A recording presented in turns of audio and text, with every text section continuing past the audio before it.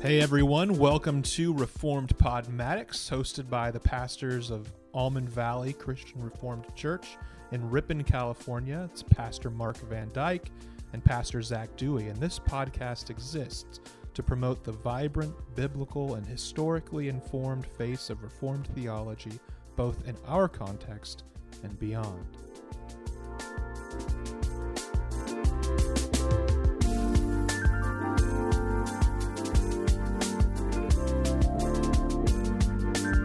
Hello, everybody, and welcome back to what is now our 50th episode. It finally has happened. We are finally here. I never thought we would make it quite this far when we started out last summer.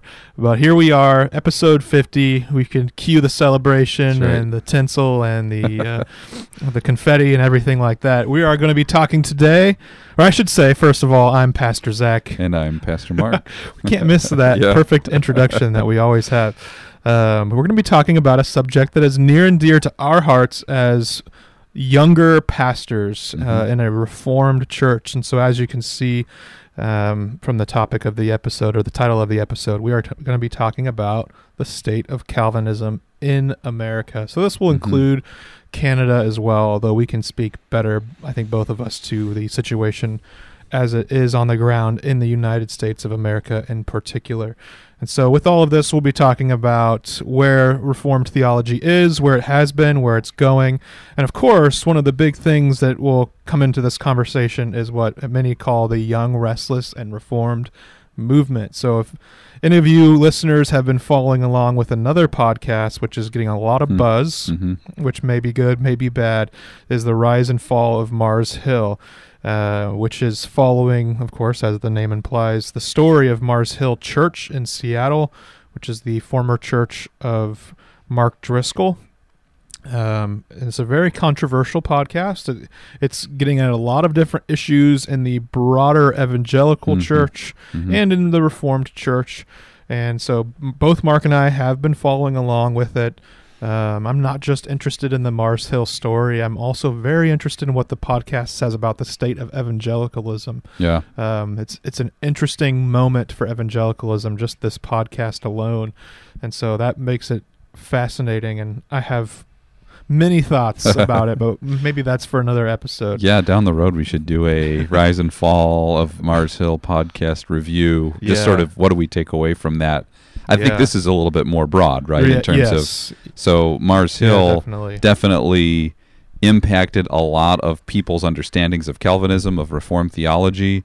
Not just Mars Hill, of course, but you have people like John Piper, John MacArthur, and then many in the Young, Restless, and Reformed movement, which was Mars Hill and a few others. David Platt would probably be in that category. A number of young, zealous pastors who were excited about Calvinism, Reformed theology, often complementarianism, and there was just this explosion of interest in John Calvin, in Reformed theology, mostly John Calvin. I would say you didn't hear quite as much about Kuyper and Bavinck and Van Til, and you heard a little bit of some of that, but mostly it was sort of this reformational zeal, like, wow, there's this Reformation happened 500 years ago, and we need to know about this. We need to know this theology. It's exciting. It's very philosophically interesting. It's very intellectual,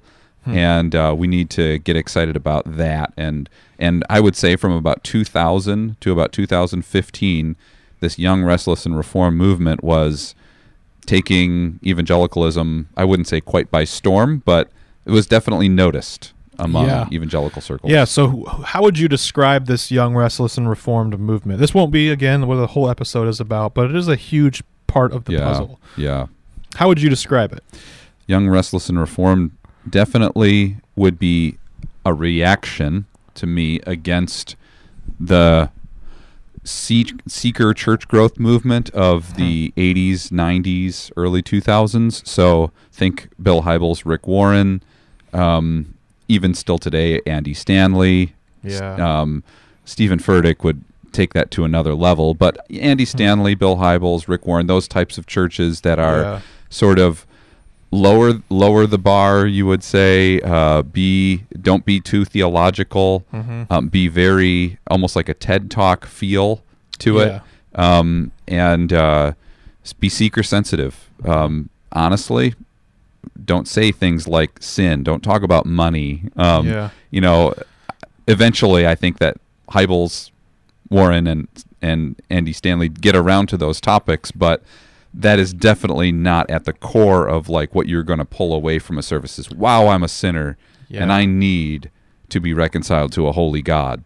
It's going to be more of like how Jesus helps me to get through my day and not just be a good person, because I think there's some gospel there, but it's a watered down message.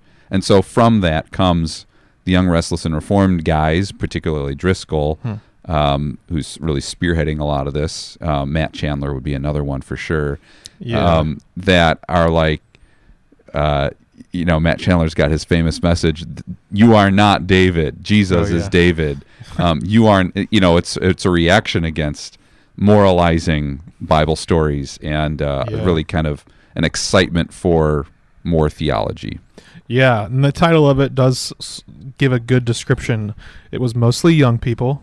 Yep. And there was a restlessness of their spirituality, like we can do more, we can do better than this. What we're currently getting is not good enough. It's not rooted enough. So there's this restlessness of searching for something deeper, something stronger, something more robust. And then it was reformed, at least in the soteriological or salvational sense. It sort of believed the 5 points of Calvinism as a sort of standard. Beyond that, different things would be very disagreed about. Complementarianism would be taken to different degrees, or baptism was a big one. The sacraments in general.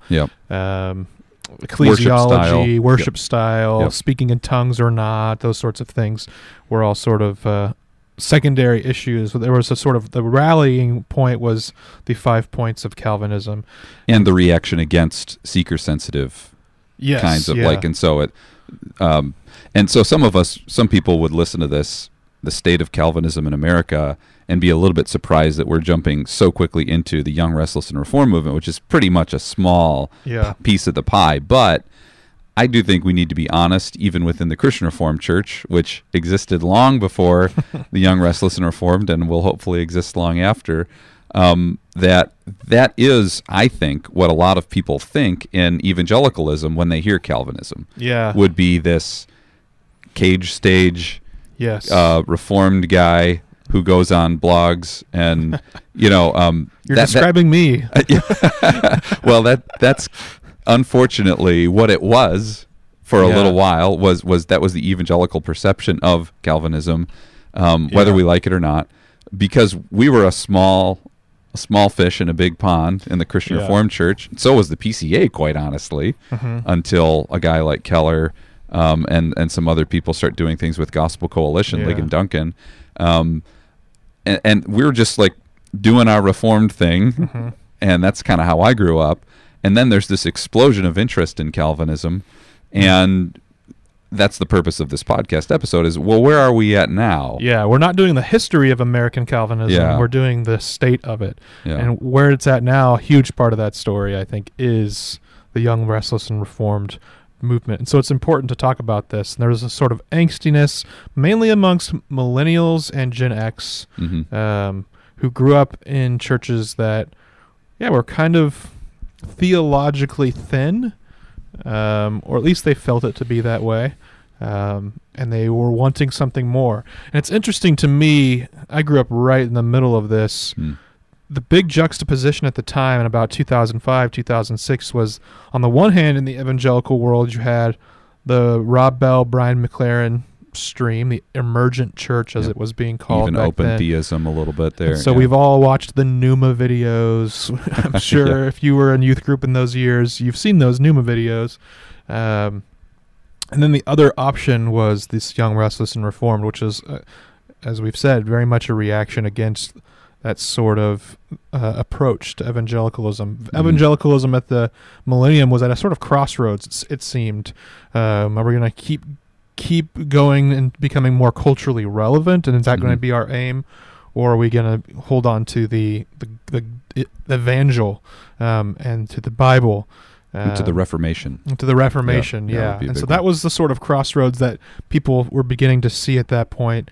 And so that is what largely led to, I think, the Young, Restless, and Reformed movement. And a lot of the Young, Restless, and Reformed movement, as Mark noted, is not actually really spearheaded by the historically Reformed or Calvinistic denominations. Oh, for sure. Though they definitely had a part to play, a lot of it was led by people who were leaving sort of vanilla, non-denominational evangelicalism and wanting something different than that, wanting something more rigorous and robust. And so that's what Reformed theology offered, especially this new Calvinist movement. And that's what connected it in a lot of ways to people like John Piper and John MacArthur and J.I. Packer, Albert Mohler, Ligon Duncan, R.C. Sproul. Yep. So those guys we certainly wouldn't categorize as Young, Restless, and Reformed, but they were godfathers in a way of theologically of this sort of movement, this zeitgeist that just sort of swept through. And I think, to be quite honest, as we look at the state of Calvinism in broader America, that has certainly faded in its energy. You don't.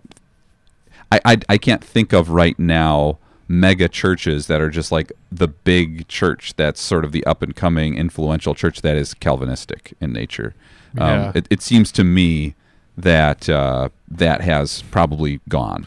That it's reverted back to sort of an American evangelical Arminianism, and man, it's hard to say exactly who the large influential churches in America are right now, partly because of COVID, and there's going to be some very large churches that are going to be hurt a lot by COVID-19, and so I don't know who the most influential church in America is right now, but there was a time where you could say these 4 or 5 very large influential churches teach Reformed theology. And I don't know if you could say that so much. Yeah, that's an interesting point. I think maybe because of this whole movement and how it has, you could say, fizzled out in a sense, although I think that there's still reverberations and after effects. I think people are beginning to learn this lesson in the Reformed world. Those who hold to Reformed soteriology, or the 5 points, have become a little bit more well-read in broad Reformed theology, not just those 5 points. And I think there's a realization that has begun to set in for many people that Reformed theology and megachurch practices don't really fit all that well together. Particularly the polity. Yeah. I mean, the theology itself you might be able to package it like what was happening during that's Mars Hill from 05 to or 2000 to 2015 or so. It could be packaged in a way that would be like, wow, this is really helpful, great theology. But then once you start to read John Calvin and how he thinks a church should work, it just does like what the Reformed pastor should be doing based on Richard Baxter's great work, The Reformed Pastor. It's like all of a sudden it just doesn't really make a lot of sense. You can see the distance between Calvin and John Piper or whoever today. There's the whole explanation. I think we've kind of gotten that a little bit, and people, if you know it, you know what we're talking about. And maybe if you didn't know it prior, maybe you could say, "Oh yeah, now I've seen that over the past 15 years or so." I do want to speak though a little bit to each of our involvement, particularly as 2 millennial Christians who grew up sort of in the midst of this. Mark being a little bit older than me. I think by 8 years or something. Yeah, 39. Yeah. So we experienced different parts of it. We were in different parts of the country. So what's your experience with it? Well, I grew up in the Christian Reformed Church, so definitely had the perception, even as a child, that being Reformed was a good thing, even though I don't know if I would have been able to tell you what that is. And I attended a seeker-sensitive Christian Reformed church, which is an interesting mix, as we've already mentioned. But for me, to grow up in the 90s really is when I was a kid and becoming an adult. I was noticing and desiring more of a hunger for something that was more solid, even though I was already in the Reformed stream. I just had the sense that there would be more intellectual rigor probably behind a lot of this. And so I wouldn't say that I got swept up in this new Calvinism, this Young, Restless, and Reformed movement. But once that started unfolding, I realized I've already been hearing a lot of this, the Heidelberg Catechism, and so it struck me as a little strange. It didn't seem all that avant-garde, right? Yeah, that's an interesting read. And so I think that's probably the perception of most Christian Reformed people of the movement. Like, we've been doing this for a long time. We've got a Reformed polity. We've got the Heidelberg Catechism. We're confessional. We have the 5 points of Calvinism.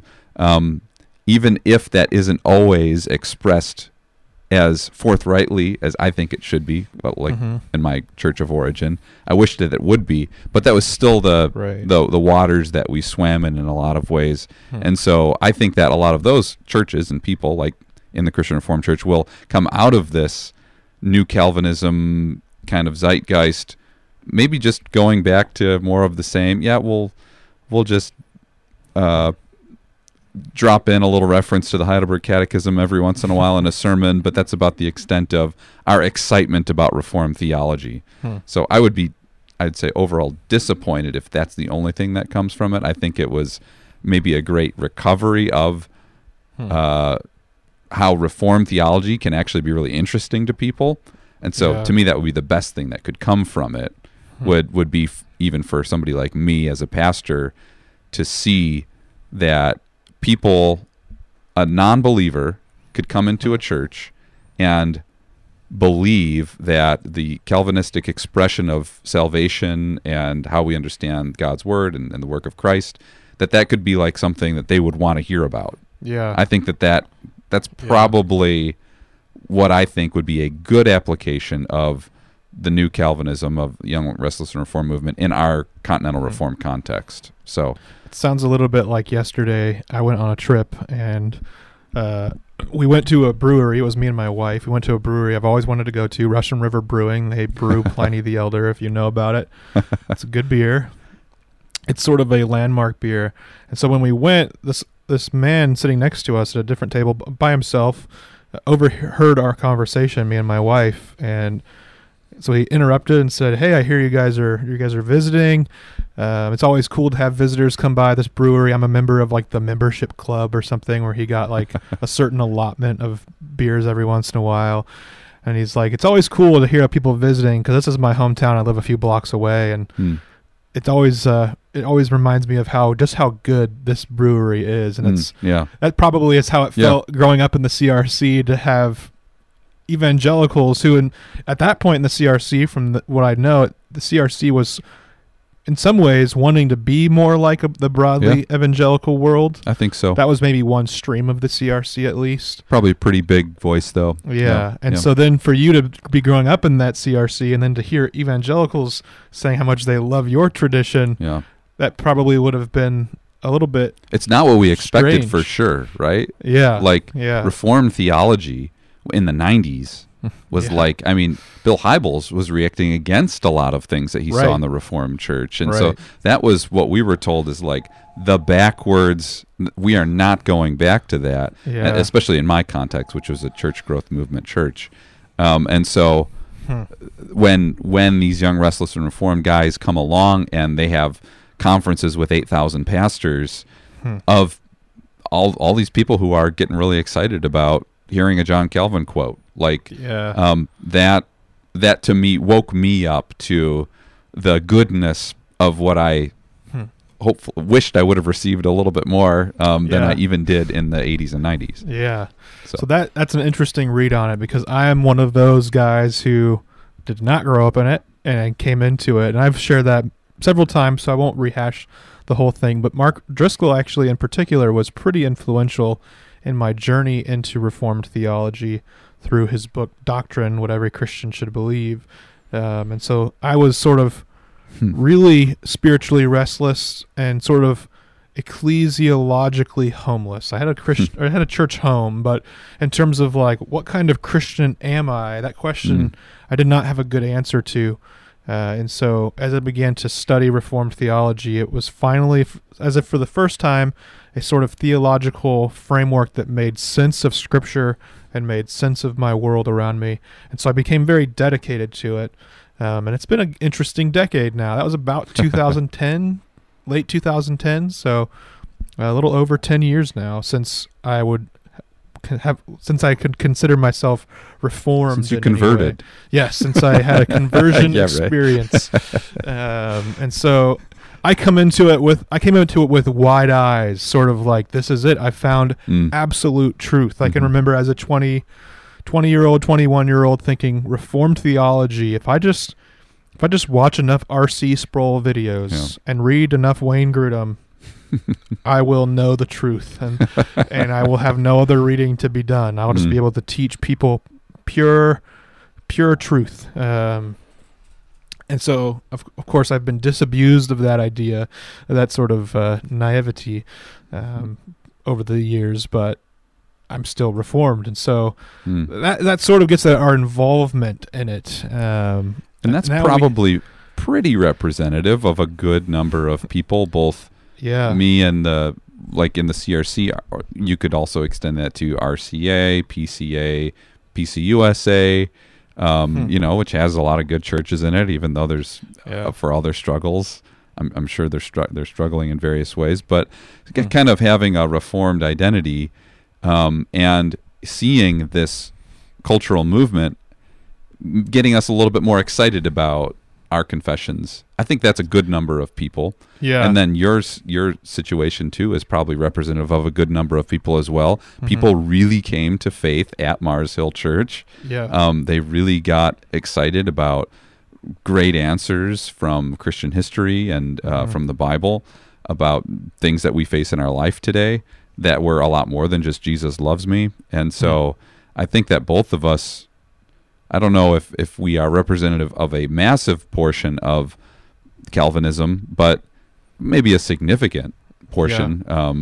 I think that hopefully we can offer some wisdom on maybe even where we go forward as well.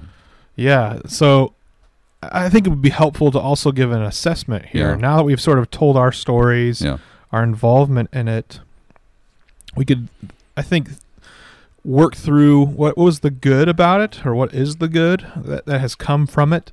What's been some of the bad things? I think the whole rise and fall of Mars Hill sort of clearly illustrates some of the bad. Yeah. So what's been the good, the bad, and the ugly? How would we assess it? I can say, just starting out, for me, there's been more good than bad, I think. Of course, I would say that I came into the Reformed tradition through this path of the Young Restless Reformed movement. That is how I really grew in my faith, not just intellectually, but in my piety, my devotion to God, my understanding of His Word, my love for serving people has been very much influenced by what I've learned in this movement and from the leaders of this movement, from authors, pastors, theologians. So there's so much good for me, and it created in me a deep zeal for Reformed theology that I still have, and I still want others to know. So there's a lot of good. What have been some of the other good things you've seen come of it? Well, an interest in church history would be one thing. So if somebody learns my pastor is a Calvinist or is Reformed in some way, that would hopefully prompt them to say, well, what is that? And I'm going to look into that thing that this person who studies the Bible a lot believes is a good system, a good way of understanding the Word. And I think obviously hopefully that's going to be happening in Reformed Presbyterian, Reformed Baptist churches. But even, I'll give you an example of where this is interesting to me. My wife's sisters, two of them married Baptistic or Mennonite men, and one goes to a very large Mennonite church in Vancouver, downtown, Church on the West Side is the name of it, and or West Side Church. And so it's a Mennonite church. And several years ago, their pastor preached a sermon series on the 5 points of Calvinism, basically saying this is our soteriology of this congregation.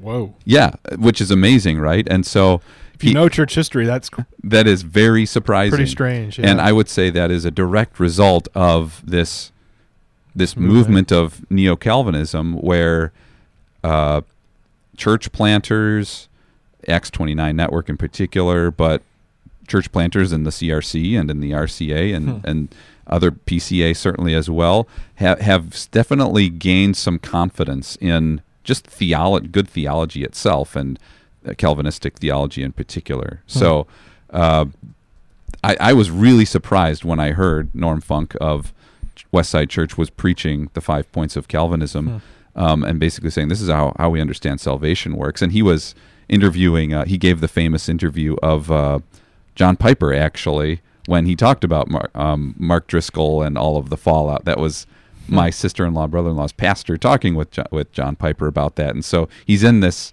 sort of Stream Gospel Coalition, Together for the Gospel. It's all connecting people together and getting them excited about Reformed theology. I think that's a good thing. It's interesting. It reminds me of a time I was at the Gospel Coalition conference in 2015. I was in the bookstore at all the different tables and booths, and I bumped into a guy who was serving for some ministry, and he told me that he was a Reformed Anabaptist. And I remember thinking, that sounds like an oxymoron to me. But well, I think Martin Lloyd-Jones was a Calvinistic Methodist. Yeah, which also sounds like an oxymoron. But yeah. But the point you make is interesting about church history. It put that on the map for people, and it made people really think about the Reformation. I think so much. There's been a movement with the whole church, mega church sort of thing, the seeker-sensitive thing. Yeah, to sort of put that stuff in the back seat, to not make it such a big deal. Even something like, again, I think of that mega church in Vancouver, and he preached straight through Romans. It's like, I do think that can be traced to the New Calvinism, Young Restless Reformed desire for straightforward expository biblical preaching. That definitely was not something that I heard growing up. Sort of an unashamedness of the Bible. Yeah. I think that would be a big one too. Like to have a mega church in Vancouver spending, I think, 2.5 years in Romans, just going verse by verse through. Yeah. You just did not see that in the early 90s. Yeah. In a large church. That's a really good point. I hadn't quite thought of that, but the Young Restless and Reformed movement did reinvigorate a expository preaching. Preaching and a really strong commitment to Scripture, and not feeling like you had to be a fundamentalist to have a strong commitment. You could, it adapted to the evangelical sort of cultural relevance thing in a sense, by saying we don't have to be ashamed of preaching the Scripture and of making this a central facet of our ministry. And so you see, the Gospel Coalition was very popular in the movement. It still is. And it was young people. It was young, you could say culturally hip kind of young people coming to the conferences. Oh, yeah, man. Who loved Scripture. Yeah. I went to a conference at that church, again, downtown Vancouver. You had probably 2,000 20-somethings, all young professionals in Vancouver, sitting for a whole Saturday listening to John Piper talk. Yeah, it broke down that dichotomy of thinking that you either have to be really hip and cool and you can sort of toss these old doctrines off the shelf, and the Bible, it's kind of this, this human document. It's got some wisdom. It took that and the whole idea of being very conservative, holding to the basic truths of Christianity, the real resurrection, Jesus' atonement for sin, sin in general. And said you can actually hold on to these historic doctrines and be relevant, a thinking, interesting, engaged person who thinks about culture on a deep level, and said that you don't have to choose between those two paths, which, as I was saying, sort of is how it felt back then, that you did have to choose between those two paths. You either had to be really culturally relevant and hip and cool, or you had to be the doctrinaire guy with the suit and tie who nobody wanted to be around. And it was saying, no, you don't have to choose between those. You can bridge that gap. And that was part of the strength, really, of the movement. Yeah. Well, and as we apply things even to like our context in the Christian Reformed Church, I think we could also talk a little bit about United Reformed Church, some of the more conservative Calvinistic denominations. I think that often theologically conservative Christian Reformed people, my experience of the URC is that there's a real devotion, and a very good devotion, to the Word, to good theology. But to be quite honest, we're not always so great about applying that in really relevant, interesting, even creative ways to various things that are happening in our culture, in our world right now. And I'm not even saying like we have to repackage the gospel so that it's more appealing to people. Right. But there's just sort of a maybe a lack of connectivity that you might say from the traditionally Reformed denominations to what is happening in a person's life today. And I would say this movement from about 2005 to 2015 challenged some of that. It's like, let's make things really practical.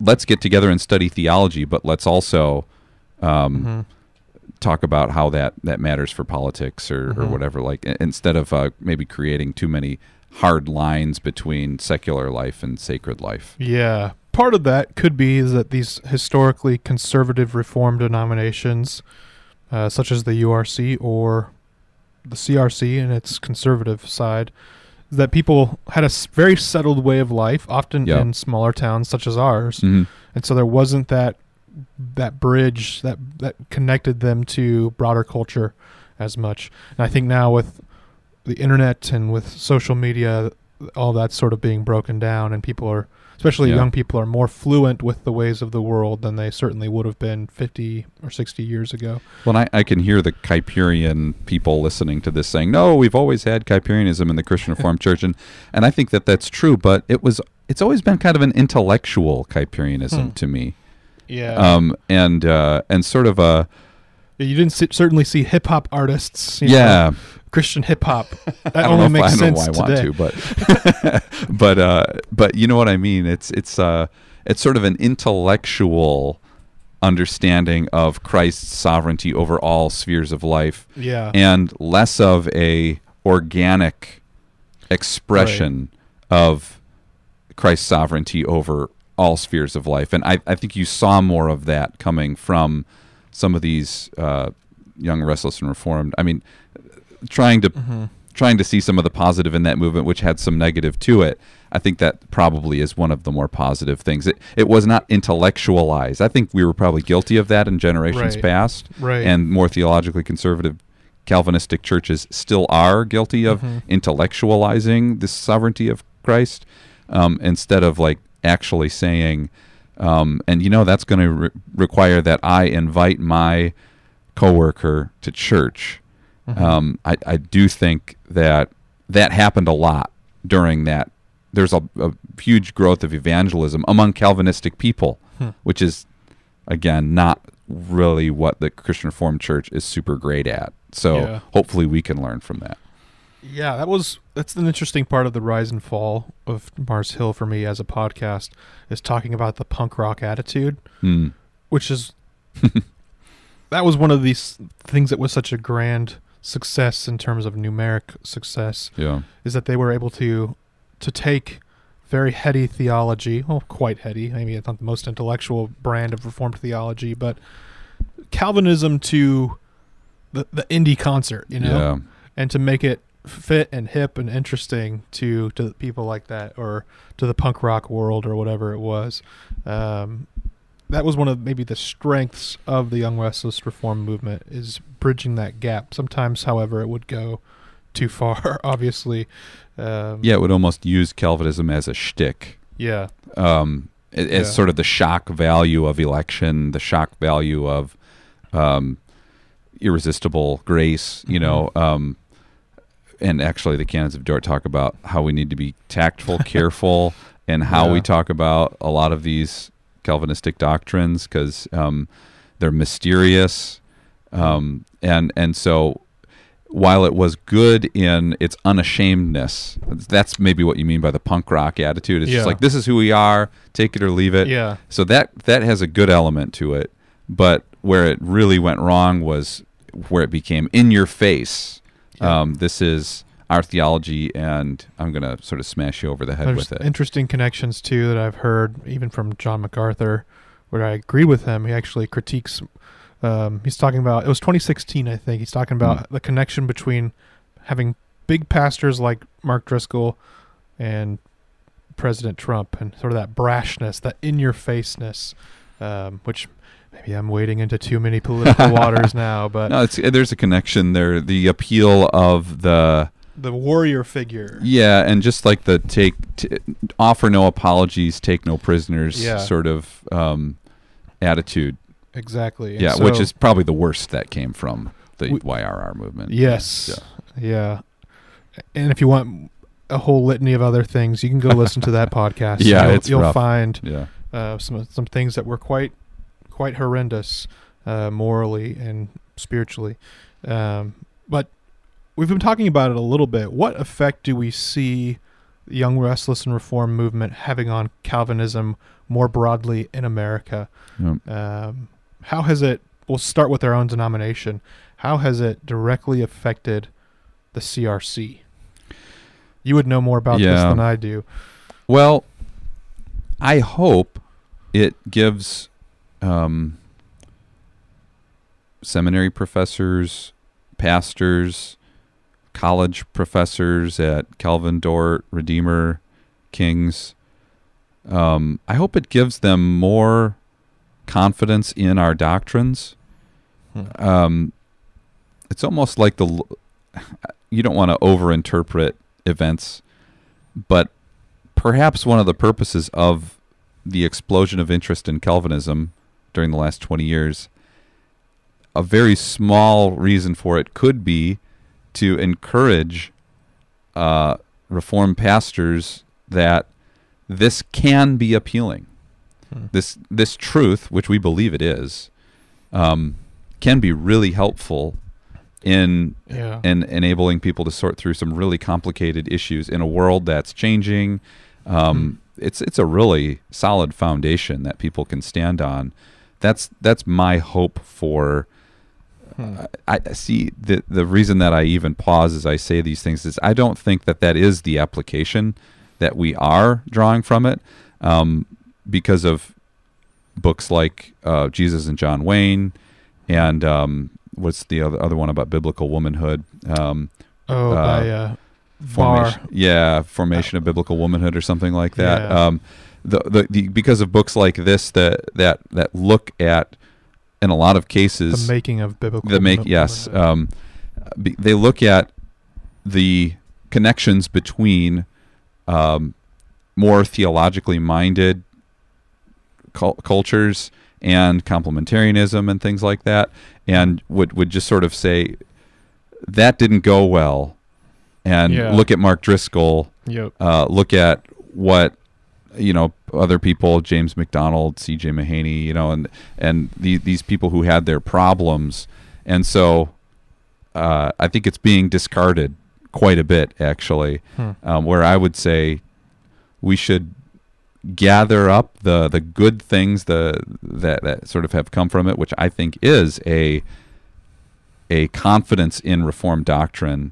And absolutely cast a critical eye towards all of the manipulations and stuff that happened in a lot of those contexts. So I think that a lot of the benefit in the Christian Reformed Church might be lost if maybe people don't stand up. I mean, it's a little bit what we're trying to do with this whole podcast, really, is to say we can hold on to something really solid, really good for us, and that is great Reformed theology.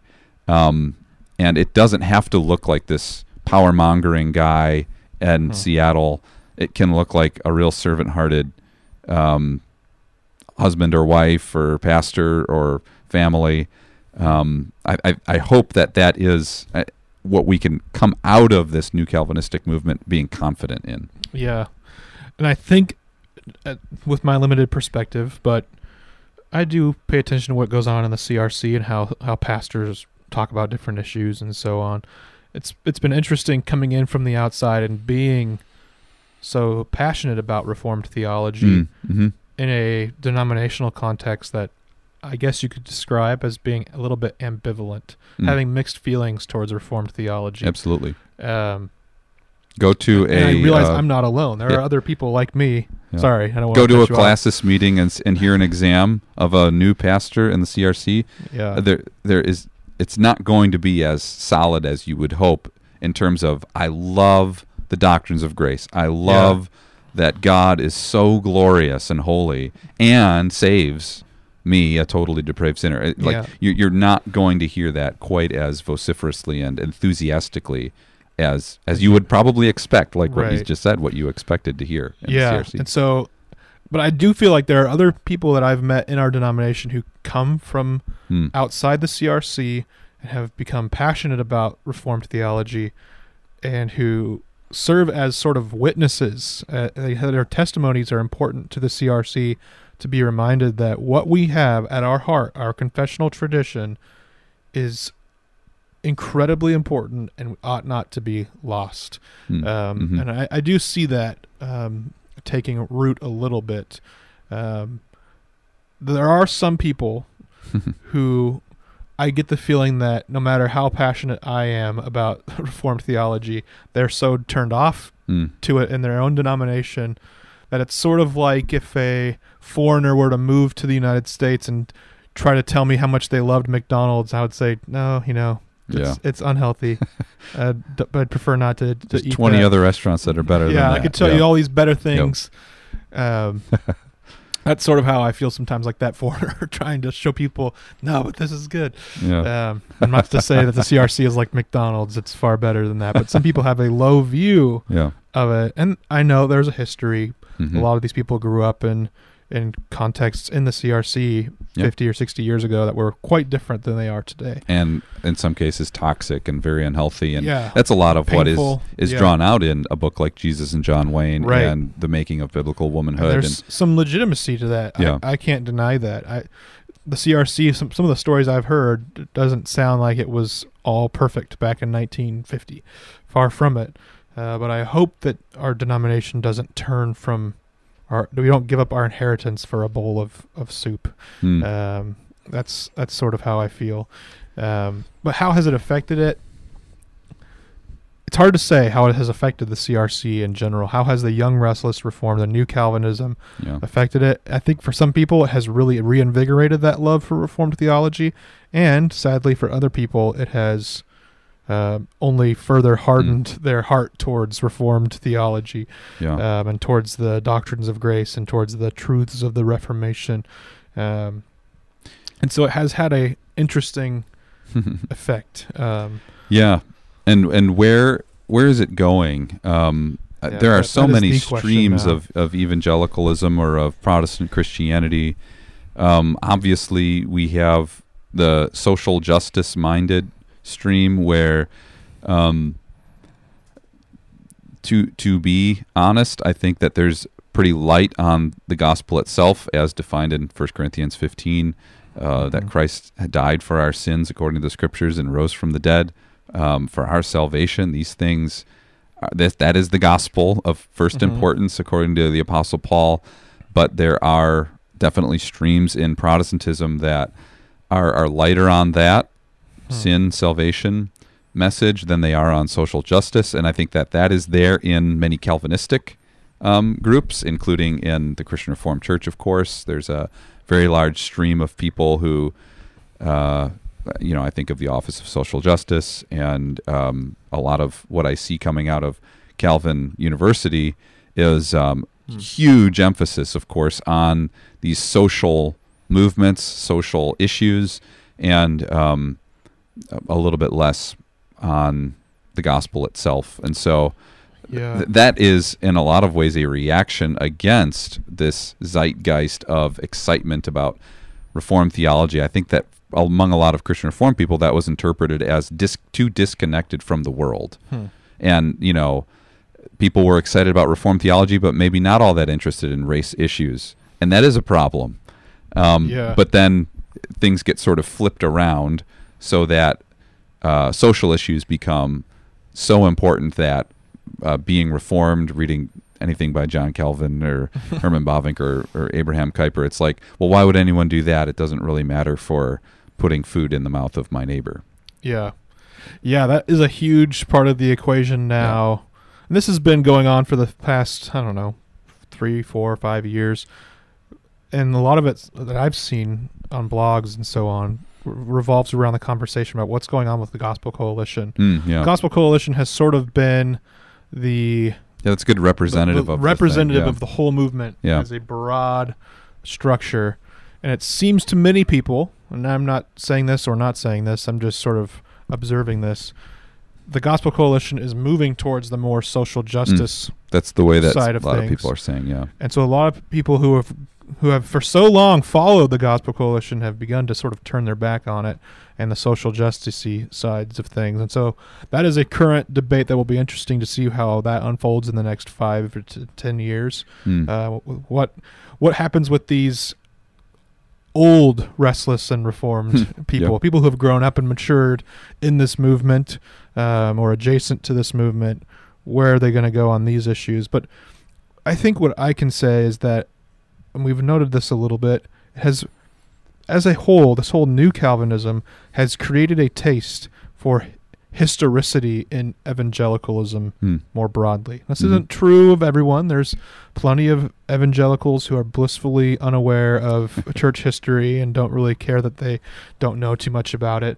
But there's been a growing subsection of evangelical Protestant young people who have realized that their faith is intellectually critiqued and strongly critiqued, and so in response they have sought to intellectually think deeply about their faith. And I think that this is what helped grow the Young, Restless, and Reformed movement. But now seeing where these people are going in their lives from here is really fascinating. There's been a lot of people I know personally who have become Lutherans, and so Reformed theology was sort of a stepping stone to becoming Lutheran. Away from like a broad evangelicalism. Yes. Yep. I know some who've become Anglican. I myself am sort of Anglican in certain senses. I'm Reformed and Anglican, I guess, and whatever. I know people who have straight up converted to Roman Catholicism or Eastern Orthodoxy. I don't know too many people who have straight up left their faith. And that's one of the strengths, I think, of all of this, is that it has given us something deeper to chew on. I think young Christians, a little older than me, even a little younger than me, hunger today for something solid. And that's what Reformed theology has offered. Whether or not people have always stuck with Reformed theology has been interesting to watch, as my online Reformed friends that I've made over the years have gone in different directions. But I would say at the very least, almost all of us are still really strong and deep in our faith and thoughtful in our faith. And that's one of the great strengths, I think, of it, is that it has made a generation of young Christians very intellectually engaged with their faith and unafraid of the world. Even though it's changing day by day, we're not worried about whether our faith is going to be destroyed. We're just worried about how do we take our faith and bring it to this world. And so that's something I've noticed. I guess what I could say is that people who can become Reformed are drawn towards deeper forms of Christianity than the non-denominational lights and TED Talk and rock concert sort of stuff. Yeah, and then thinking about the Christian Reformed Church, and I think that this is probably representative of broader Reformed movement as well. I think that there will be two temptations in the future. One is to drift towards a social gospel.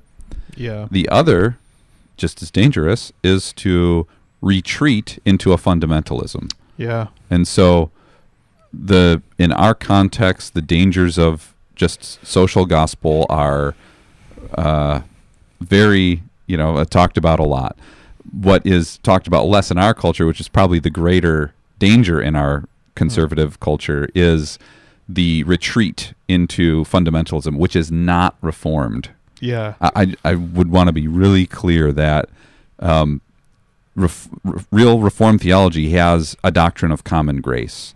Real Reformed theology has the authority of Christ over all spheres of life, and so Christ is working in amazing ways in all kinds of places in the world, outside the church, in the world. Just Christians. And so I would say one danger for the future is that social gospel, which really kind of minimizes the difference between special revelation and general revelation. But then the other is just as dangerous, and probably a lot more dangerous for us in our culture, which is pure fundamentalism. And that's partly why Calvinism appealed to a lot of people, is because it offered a lot of answers in a fundamentalistic kind of way. So, Mark Driscoll will just tell me everything that I need to think about all this stuff. Yep. That's how I felt. I thought if I read Wayne Grudem's systematic theology, I would have everything that I needed to know. Yeah, and so that can easily transfer into fundamentalism. Yep. And I do think when one actually reads John Calvin, you read the work of a man who really embraced the mystery, the supremacy of God. Yeah. And was not a fundamentalist. Yeah. And certainly he was fundamentalist on certain very basic gospel things and many very good things. But one of John Calvin's ways of doing ministry and preaching was to say, I'm going to say what the Scripture says, and I'm going to mine the depths of it, but I'm not going to say anything more. Yeah. And some people would say that he didn't always follow that perfectly, which I would probably agree. But still, that principle remains, and I think that principle guards people against fundamentalism. Yeah. So I hope that this has been an interesting journey for those of you, especially who grew up or have some sort of working knowledge of Calvinism in America, especially in the last 20 or so years. It's interesting to think about where it's been, what things have changed, what things are still the same, and maybe, who knows, 5 years from now we'll do another episode looking back. Episode 250, yeah. Exactly, on how we were right, how we were wrong. But it's interesting to think about things, and we hope that the gospel stays central, the Scriptures stay central, and that we do continue to create and to form strong Christians who care about things like common grace and transforming the world for the kingdom. Not that we're kingdom builders, but seeing His kingdom come. Yeah. And we want to see people who are devoted to prayer and devoted to doctrine. So all these sorts of things we hope are still going to continue, and that the churches will be blessed, but who's to say where it will go? Only God knows. And so with that, we want to say thanks for listening. Go ahead and share, comment, like, subscribe, all of that fun stuff. And we will join with you guys next week. All right, thank you.